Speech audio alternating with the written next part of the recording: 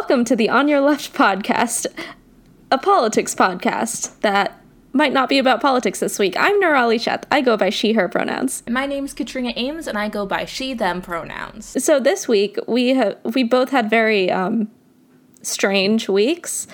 I think that's a good word for it. Yeah. Yeah. Unusual. And I feel like maybe it's just that the stress from every facet of society breaking is maybe starting to get to us. Yeah, so, I've been doing a lot of escapist reading lately, and Katrina just reads all the time. It's a thing that I do. Yeah. I mean, technically it's a thing that I do too, but I've just been reading a lot more lately. Yeah. I think, so even though, like, a lot of bad things are happening right now, it is important to take breaks to take care of yourself, find moments of peace and joy in your life, because otherwise we're just going to have a group of burnt out activists that can't effectively make change because they are just sick and tired and burnt out and can't take care of themselves or anyone else. Yeah, so let this episode be a short break from all of the activism you're doing, because that's what it is for us. We're going to take a short break from talking about, like, actual real-life politics and talk a little fiction. Today, we're going to talk about some of our favorite books from children's literature that we kind of grew up with. Mm-hmm. Tell us your Narnia story, Nirali. So my Narnia story is that I read those books while, like, waiting on the next Harry Potter book, I think. Because, like, I was like, I want books like Harry Potter because I like Harry Potter. And the librarian was like, here you go, and gave me the Chronicles of Narnia. And I read them in, like, third grade or so. And because I am not a Christian, I think you guys know that. I'm pretty vocal about the fact that I'm not a Christian person. I didn't know that the Chronicles of Narnia was a full-on allegory for Christianity and that Aslan is Jesus. I had no idea until, like, college. And then I was like, oh, C.S. Lewis was a hardcore Christian and, like, wrote a bunch of stuff outside of Narnia about Christianity. Oh, I just had no idea, basically. I just thought it was a fun story about a lion, and basically I think I was too young to understand, like, the politics and the religiosity of it. And also I didn't know it. Like, I knew nothing about Christianity, other than that, like, Christmas is a thing, so... To be fair, I am Christian, and I've met a lot of Christians, and we mostly just do the Christmas thing. Oh, okay. Okay, so, like, yeah. Lots of Christians don't read their Bible or, like, learn anything, but it does dominate our culture pretty heavily, so we can just sort of pretend that we did. Yeah, it was really interesting, like, being forced to read the Bible as an English major in college, and I was very much against it, because I was like, this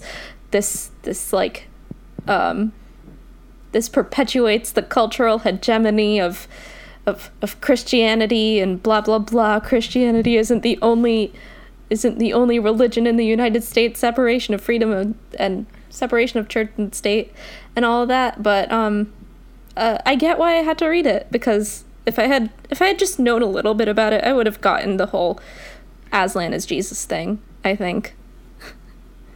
Yeah, there are definitely a lot of books that only make sense if you come from a Christian background, like all of Moby Dick. Yeah, oh, that's why I couldn't get through it in high school.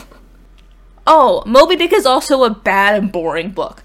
I read it for school, and then I threw it in the river, and then I fished out of the river because I didn't want to litter and put it in a garbage can. I was just very symbolic about it. Can you tell me what the sermon was? I'm so curious. So my thoughts on Narnia is that I was raised in the Christian household, and I was explicitly given their Narnia books because they were Christian books, and they were Christian fantasy books, and my parents did not want to give me Harry Potter, what every other kid got to read, because it endorsed witchcraft. obviously. So I was given, like, a full set of the Narnia books, these nice, like, glossy editions with, like, matching cover art. It was supposed to be a really good gift. I think it was, like, an anniversary edition of the books. And, you know, I read them. I thought they were fun. I like the idea of talking animals. That was very cool to me.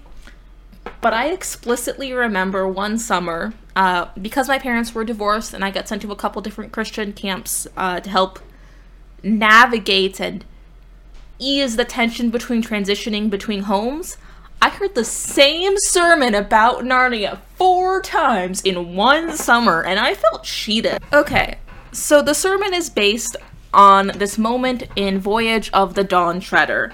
There is a boy who's really annoying who gets turned into a dragon, and he has to, like, suffer by himself all alone because he is a dragon and not a human boy.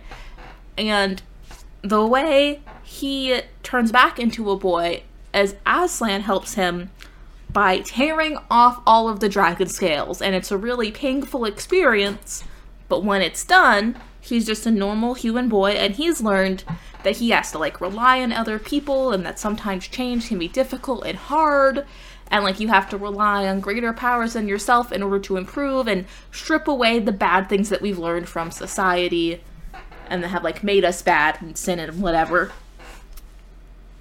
But the lesson I got out of it is that you can just buy sermons. You can just buy religious ideas, cart them around, and have other smaller churches pay for them, and we're all getting the same sermon from allegedly 4 different pastors. My goodness. None of whom cited the fact that someone else wrote the sermon for you. Okay, I'm still, so I don't remember a lot of the Chronicles of Narnia. Nor do I. I'm stuck on the fact that a kid gets turned into a dragon, but if you just pluck off all the scales, underneath is still a human. So is this person trapped underneath this? I am just very confused by the logistics of that whole thing, but yeah, I believe there was some, like, magic reason. I think he stole something and it turned him to a dragon or whatever. Oh, Deus Ex magic. Okay, C.S. Yeah. Lewis, we see you. He was cursed or something. I don't remember a lot of the books, but I do remember this sermon that I had to sit through 4 times. I'm really glad that my religion isn't, like, doesn't do the whole propaganda via fiction thing, via children's books. Although we did have Jane comic books, but that's a different thing. We had comic books that told stories about Jainism, which was fun. But, like, I knew when I was reading something that was about my religion versus when I was reading something that was not. So, like, I'm kind of glad I had that, so I didn't have to sit through lectures about, like, the Jane lessons from Chronicles of Narnia when I was little. I would have loved that probably as, like, an adult, but not as a child. Yeah, wasn't a fan. Although I did really like how having incredibly religious parents who were Christian really gave me a one-up on everybody else in my English program in college, because it was like, oh, I know this. I got several lectures about this. Yeah, I knew none of that. It was really great. I felt like I had a real advantage because I understood and was pulling from the same source material.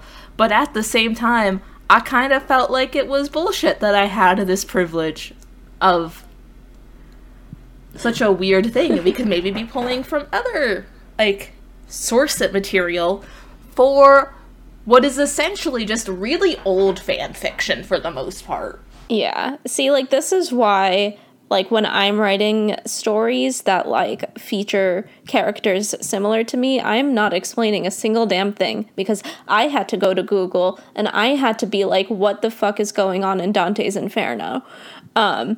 So you guys can do that when I talk about religious stuff in my books. Heck yeah.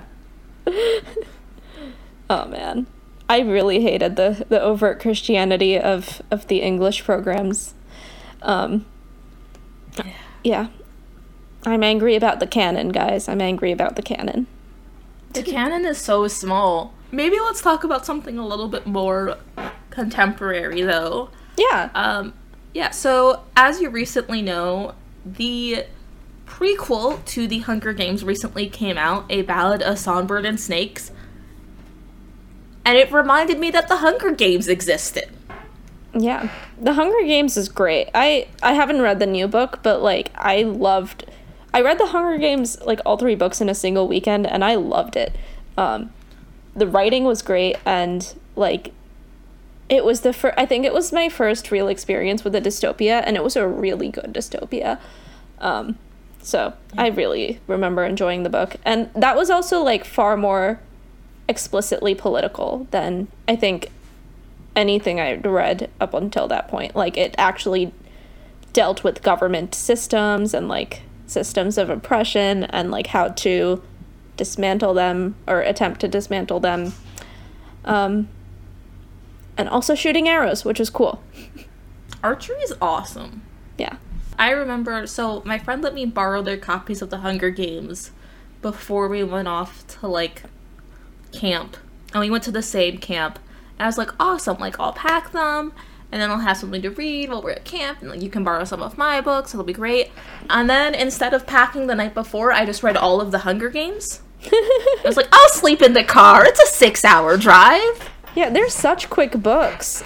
Yeah, I read them on my way to Boston and on my way back from Boston on a bus to visit my sister at college. So, like, yeah. Great for a road trip is what I'm hearing.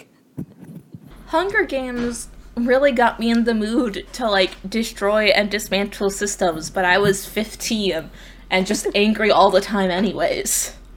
Yeah. I thought Hunger Games was also interesting because it had a protagonist that, while actively wanted to dismantle the system that, like, built up the Hunger Games and oppressed her people and everything, also really enjoyed the fashion aspects and the luxury aspects of the capital and understood why that was a thing. So, like, I thought it was, like, really interesting to have, like, a girly protagonist who was also a badass, like, and understood that, like, she was being used as a political pawn at some points, but also, like, allowed herself to enjoy the luxury of that sometimes. Yeah, like, even the luxury of having a stable food source was a huge gift. Yeah, like, she understood her privilege when she got it, which was super interesting. I think The Hunger Games was the first book that made me actually think about, like, systems of oppression and change rather than it being, like, individual personalized stories, and made me think about how things are created and how societies are made to advantage or disadvantage specific groups of people. It was a really powerful series, and yeah, I think when the first movie came out, it was I haven't watched the other movies, but, like, it was just really interesting to see, like, the same things that were criticized in the books be used to promote the movies. Like, I think before we started recording, you started talking about the makeup palettes. Yes. Oh my god. The makeup palettes. Okay. Yeah, I think it was CoverGirl. That was, like, the big one. So let's look at CoverGirl's 2013 collection. Palettes for each district and the capital. From District 1 luxury look, District 2 masonry look, technology look, fishing look, power look. Basically, they took the idea of what they produced and were just like, let's make some colors for this. So, like, as if you were going to be in the Hunger Games and were being presented at that parade thing and had to dress up like your district. Which I feel like CoverGirl kind of completely missed the point of how makeup and beauty products were being used as a way to cover up literally all of the disenfranchisement that was currently ongoing and reduce a people to the industry that they create in order to benefit the mass media and the most powerful members of their society. Yeah. It's terrifying a little bit to see, like, oh, that system of oppression that that we were just talking about in the books, yeah, it's being used to promote the books now. Yeah. There is a quote on this webpage from the VP and General Manager of Global P&G Cosmetics, which is the owner of CoverGirl, who said, "We wanted to redefine cosmetics' relationship to film with a fantasy meets reality beauty experience. The Hunger Games-inspired CoverGirl campaign coming out this fall truly will bring beauty transformation to life in an aspirational, dramatic fashion." Aspirational, huh? Also, can I just, like, nitpick for a second and talk about how The Hunger Games is not a fantasy? It is not. It is a speculative fiction novel that is, like, dystopian and, like, occasionally science fiction with, like, little drips of science fiction. That's it. It's not fantasy. Every single moment in the Hunger Games that has this, like, weird, fantastic creature that, like, we can't explain, it always ties back to, oh, these were genetically engineered. Hunger Games is a sci-fi novel. There are no unicorns in the Hunger Games. Like, it's a young adult science fiction dystopian novel. Like, that's it. Fantasy. Everything else. I understand that science fiction and fantasy are grouped together because it's all speculative fiction, but, like, it's not. It's really not fantasy. They're different things. They're very different things. There is no magic in the Hunger Games world unless you're talking about the magic of the love between Katniss and Peeta. Look, I just really like Slytherin Hufflepuff relationships. They're cute. Yeah. They are cute. So this is from a study guide from the Hunger Games. So it's on the theme of appearance. And it says, "Welcome to the Hunger Games, a world of celebrity where image is everything. A former hayseed," which I find insulting, does not accurately describe Katniss. But Katniss must now be concerned with how people in the cosmopolitan capital perceive her. Katniss will learn that manipulating her persona and public image can be a powerful thing. As such, she is assigned a whole team of beauty technicians and a fabulous stylist who will help her carefully craft the perfect look for all of the Hunger Games televised events. And, like, maybe the point is that changing your physical appearance doesn't change how you are or who you are as a person. It doesn't change how you feel, but it does change how people perceive you, and the people that only care about how they perceive you and how you physically look are not people that you should have to impress. But in the real world, that is the case, unfortunately. And that's why we got sold CoverGirl makeup palettes for the Hunger Games. But also, like, it touched on Katniss's stylist, Cinna or Chinna? Cinna. Cinna sounds and right. I think it's Cinna. But he was a fantastic character because, like, he understood Katniss and was able to combine her personality with the personality that people expected out of a Hunger Games victor very well. And, like, that is what made Katniss feel good. It wasn't just, like, the luxury of it all. It was the fact that there was someone who understood her and she got to reflect her own personality through her style. And also eventually, like, all of that comes back to bite Cinna because he gets his tongue cut out for being a part of the movement to go against the government through fashion and through Katniss's looks.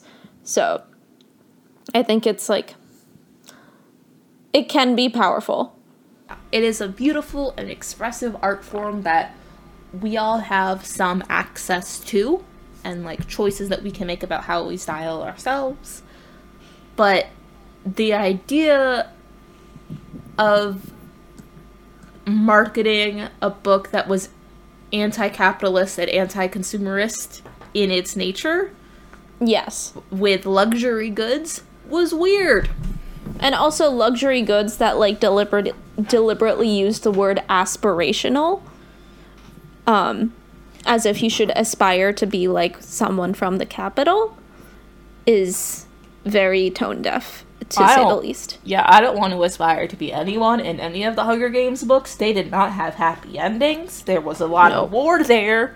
And I did not seem fun. No. Everything happened bad. That was not a sentence, but that is what happened. Everything happened, bad. Period. Yep. Wow. So should we move on to a happier series of books? Let's talk about something a little bit lighter, and also something that we are now experiencing. So I am reading for the first time the Princess Diaries series by Meg Cabot in tandem with a new podcast called The Cabot Cast that is reading all of Meg Cabot's works through a lens of queerness. And hashtag not sponsored. Not at all. No. And you are rereading The Princess Diaries, right? Yes. So I read them in middle school, and I don't remember a lot of it. I do remember having seen the movie first and then reading the book, so I was like, the grandmother in Princess Diaries and grand-mère are very different, and I don't like it. But other than that, I like saw myself as a far more serious person than I was. I took myself way too seriously in middle school, which I think was like a hashtag smart girl thing. So when I read them for the first time, I like read them and I loved them, but I also like didn't talk about them, or I didn't like actively seek out fandom in it the way I did with Harry Potter, or like fantasy series that were like kind of seen as like the better books to read, because like even like when I looked up the Princess Diaries the other day, it literally said it was chick lit, like chick lit for teens, which I hate that word, but it's kind of accurate, because it's like a romantic story and like that's the point of it. So I came back to read it a few weeks ago because A, I remember liking the series a lot, and B, I wanted to kind of experience it with fresh eyes and less judgment than I did before, because I judged myself a lot for reading them back in the day. So yeah, I'm doing that, and I'm listening to the audiobooks, and they're fantastic, and Anne Hathaway reads them. She reads the audiobooks, so it's amazing to like literally listen to the person who played Princess Mia continue to be Princess Mia, although a slightly different Mia, a very different Mia than the movies. So that's really fun. And yeah, I think it's interesting to discuss the Princess Diaries books and through a political lens, because you don't actually see a lot of actual politics happening on the page.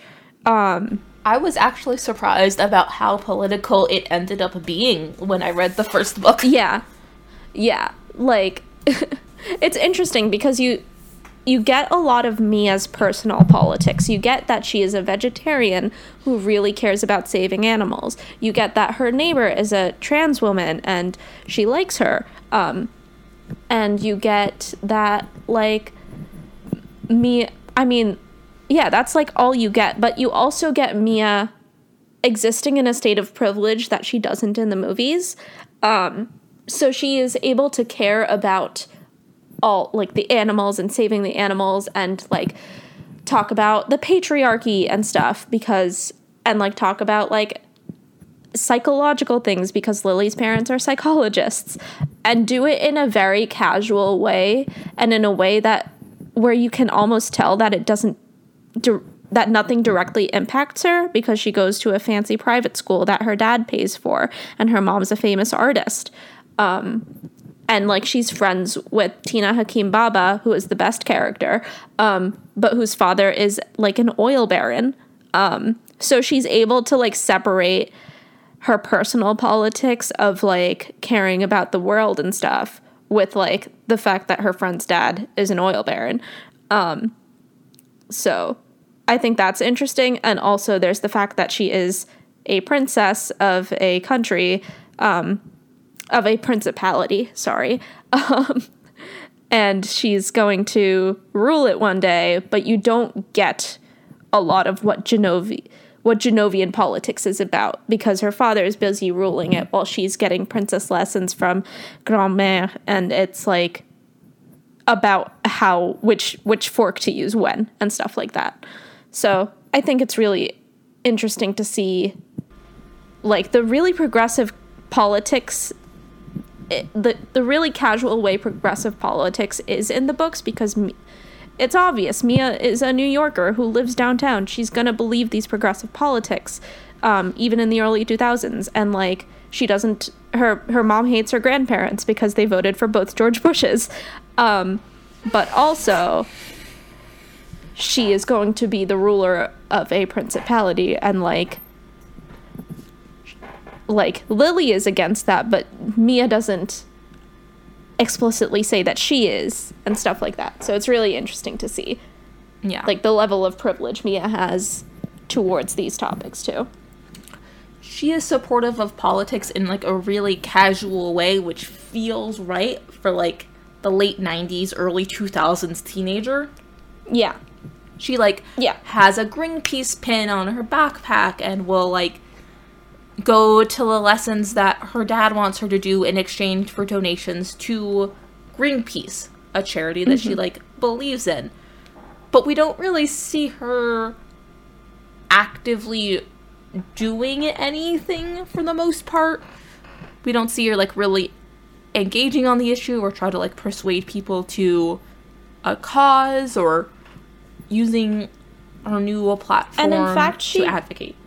Yeah, and in fact, she kind of derides that a little bit, because her best friend Lily, with her show, which is Shut Up and Listen in the movies, and as Lily tells it like it is in the books, like, Mia doesn't believe in going that as far as Lily always seems to. Although, like, Lily goes over the top on purpose, and because it's, like, a romantic comedy type book. It's a chick lit book with, like, stock characters almost, where, like, Lily is almost seen as the straw feminist that, like, goes too far all the time, whereas Mia is a lot more reserved about, like, forcing other people to do things, or, like, boycotts and stuff. And in fact, like, in the one I just read, she stops Lily from doing a boycott, but also Lily's boycott is kind of, or she prevents a school walkout from happening, that Lily is trying to plan. But, like, the reason Lily is trying to plan the walkout is because she, like, isn't allowed to do the topic in English that she wanted to do. So it's like Lily is goes way too far, but, like, to frame Mia as, like, the protagonist who does the right amount, but I also see Mia as, like, not doing enough with her power. Yeah. I feel like Lily often understands how change happens and is trying to do that, but her intentions are sometimes misguided, and she maybe doesn't always understand the implications of what she is doing, and is trying to protest something where there isn't an actual problem because Lily isn't recognizing her own privilege in places. Yeah, like, she wanted to fight against racism in the first book, but, like, in doing that, boycott the Chinese grocery store because they gave discounts to the Chinese students, and she thought that was discrimination against everyone else. And when we say discount, I should say they gave 5 cents off of, like, a soda to a kid. Yeah. So it's like Lily looks for problems where there aren't any, and Mia recognizes that there aren't any, but also it's like Mia also doesn't see problems when they are right in front of her face. I understand why it was so easy to keep the fact that she was a princess from her. Yeah.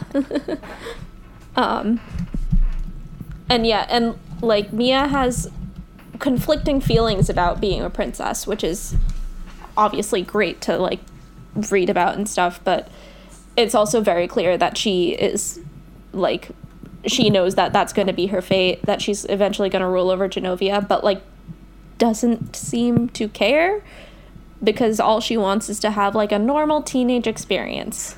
They're good teens. They're really well written teens. And yeah, and also if you are a teen listening to this, you don't know your power. Do more if you can. Yeah, I would say I've really loved just the past couple weeks logging onto TikTok and seeing teenagers like beautifully and succinctly breaking down real reforms within policing that could take place, like getting explaining how like qualified immunity works, or how civil forfeiture works, and doing it in ways that are really succinct and make a lot of sense and are accessible to understand. Yeah. And then also calling for change because it's a messed up system, and that's something that I really like, because I think children should be allowed to be children, and it is not their responsibility to fix the whole planet. Of course not. Which is like also Mia's struggle in the books. It's like, do I like lean into my princess part, or do I lean into being a normal high schooler because that's what I actually want? But it's fantastic that the kids are doing that some kids are doing that. Yeah. I think people are using their power where they have it, which is amazing and beautiful, but it's also not children's responsibility to fix this. It is our job as adults to be the one to fix the problems. Yes. And if the kids want to help, more power to them. Yes. Yeah, go kids. Do it if you like, but also like enjoy your childhood. You won't get it back. Do we want to talk about Publishing Paid Me or no? I don't have to. I think I would like to hear it. So okay. Let me ask, I guess, a question to let us get started. So we've talked about a lot of books that we have really loved, all of which have been published in the last 100 years or so.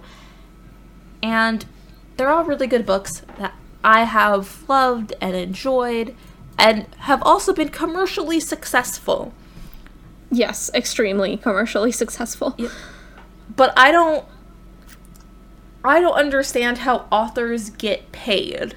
And recently there has been a trend on Twitter of what publishers and publishing books have paid people. So how does that work, and why is it racist? Okay, so like, yeah, and it should be mentioned that like all of the books we talked about were written by white people, just because that's what we were fed as children to read. That's what was popular, and that's what was given to us, and there really wasn't there wasn't even the push that we currently have for diversity in children's literature that we have today, and it's still not nearly enough. But so the way you get paid as an author is so I'm just going to start from the beginning, which is, so you finish writing a book, right? So once you finish writing a book and you realize that you want to publish it so other people can read it, you query a bunch of agents to represent you.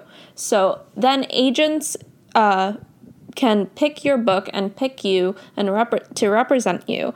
And then they are the ones that go to the different publishing houses and are like, hey, I have this great book that I want you to publish.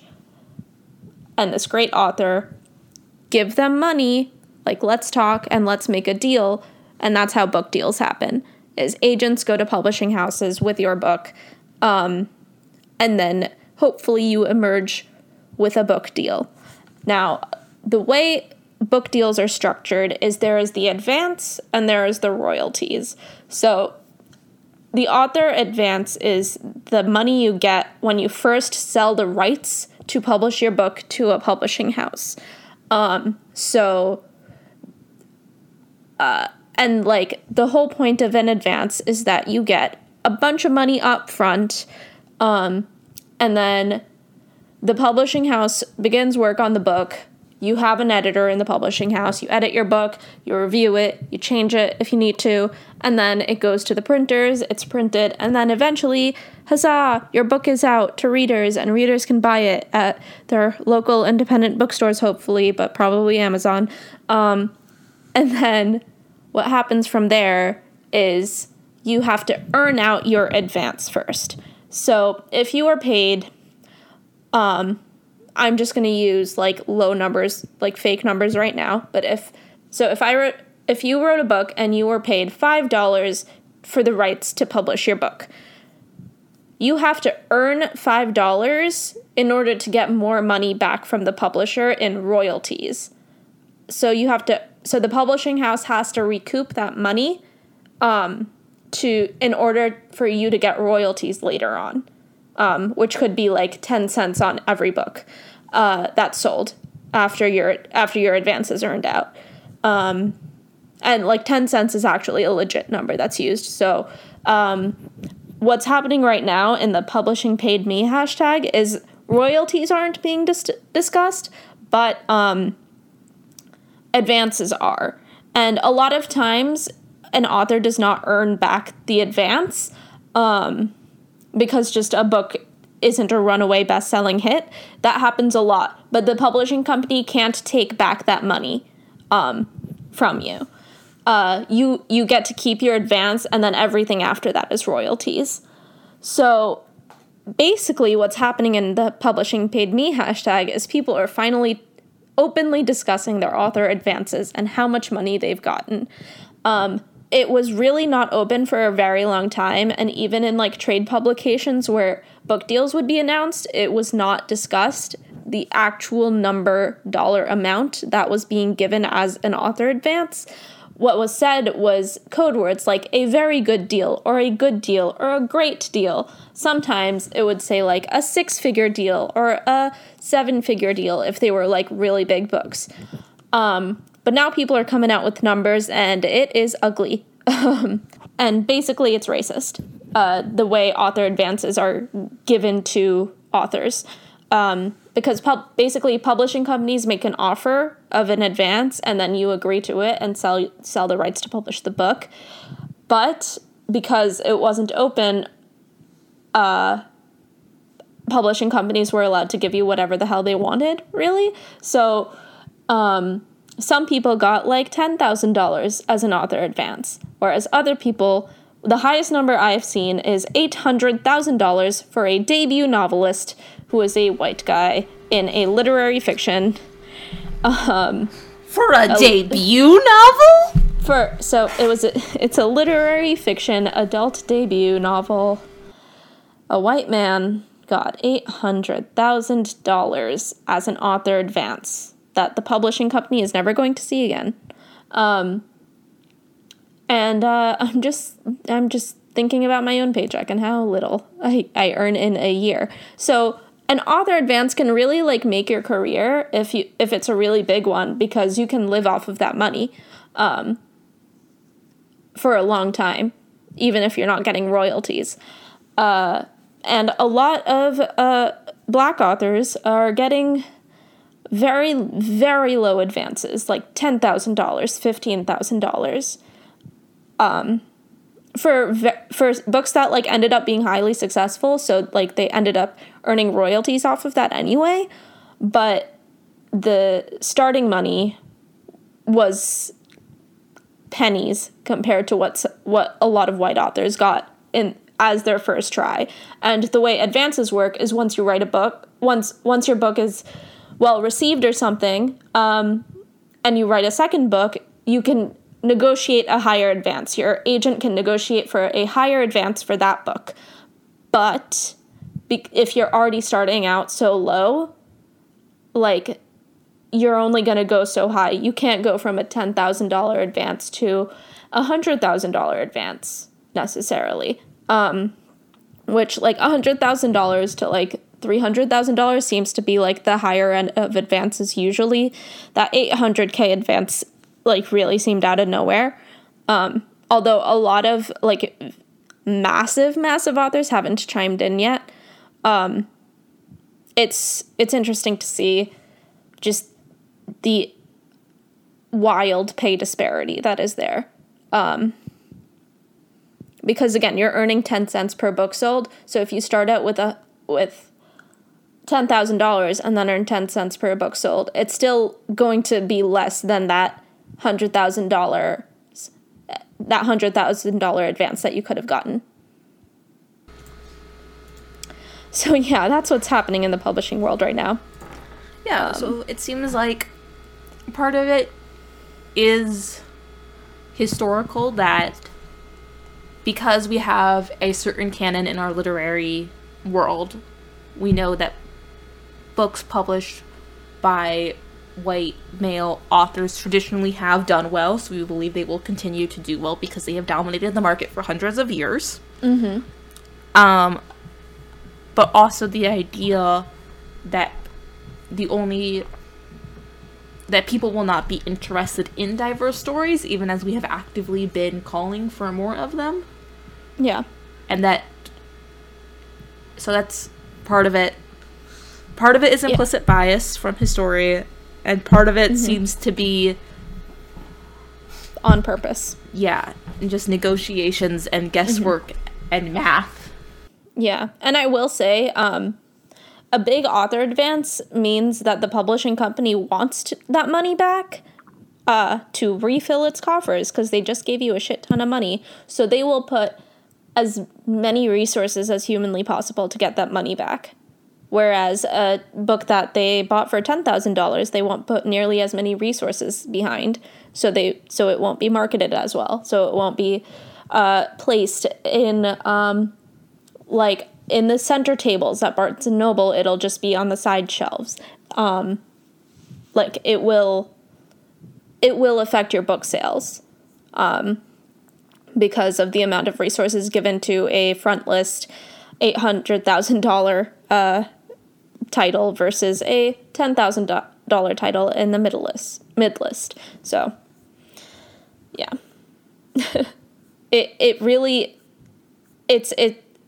I hate using that word, but it's a trickle down effect of it's a ripple effect. That's a better word for it. Of the publishing company gives you all this money, and then they really want that book to sell, so they get all their money back. So they start pushing the book as hard as possible, which means everyone gets to hear about it. They will have author dinners where you can meet the author and stuff, like they did for American Dirt, and they will do everything in their power to make sure they get that money back. Whereas $10,000, well, if it doesn't sell well, at least it's not that money, not that much money. So, yeah. And it's very clear that books by Black authors especially, but also just books by authors of color, books by LGBT people, just queer books and books by Black authors are just not being given their fair share of money, especially for how well they sell, and in spite of the lack of marketing they're getting. Not because of it, but in spite of it. Yeah. I think one great thing that we have as readers is just the fact that people find out about books largely by word of mouth still. Marketing campaigns generally aren't that effective when it comes to books. I mean, it depends on the kind of book, but especially for children's literature, it's largely still word of mouth. Adult literature is a different ballgame, I will say. Traditionally, if I have picked up a book for my nieces or nephews, I picked it up because a librarian told me about it. So yeah, it's just, I don't know, it's just really depressing to see these numbers, but it's also really heartening to see even some very successful authors like the 800K guy open up about this and begin the work of being transparent. And there is a really great Twitter account that is trying to compile all the data that's being tweeted out and make real conclusions about the data instead of just inferences based on what you see in your feed. So it's really heartening to see, like, the beginning of hopefully a more transparent era of publishing, especially as someone who wants to finish writing my damn book and get it published as a queer person of color. I think one cool thing that I've just decided we're gonna do, if you follow us on Twitter at OnYourLeftPod, we will be tweeting out different diverse books and why we like them. Yes. Just yeah. We should do that. I have a ton, and I know you have a ton. yeah. We want you to be able to find out about stories where you might be able to see yourself or see someone else's experiences and why they have value. So let's like, as two Asian women who read a lot of books with white characters, and we could relate pretty heavily to them, read outside of yourself. Yeah. It's valuable. The good news is obviously that we will be sharing great books with all of you. Yes, that's great news. Also, Gay Awards time is still happening, by the way. Yeah. Please DM me if you have nominations. This week's mango fact is that the paisley pattern was originally developed in India and is based on the shape of a mango. Yeah, I've had them on my hands. They started as henna designs. And we just incorporated it into other aspects of fashion and art, and really, mangoes are everywhere. Mangoes are everywhere. They are the life force of the universe. Where can we find you, Katrina? You can find me on Twitter at Katrina Eames. And you can find me at Fireword Sparkler. Have a good one, guys. Bye.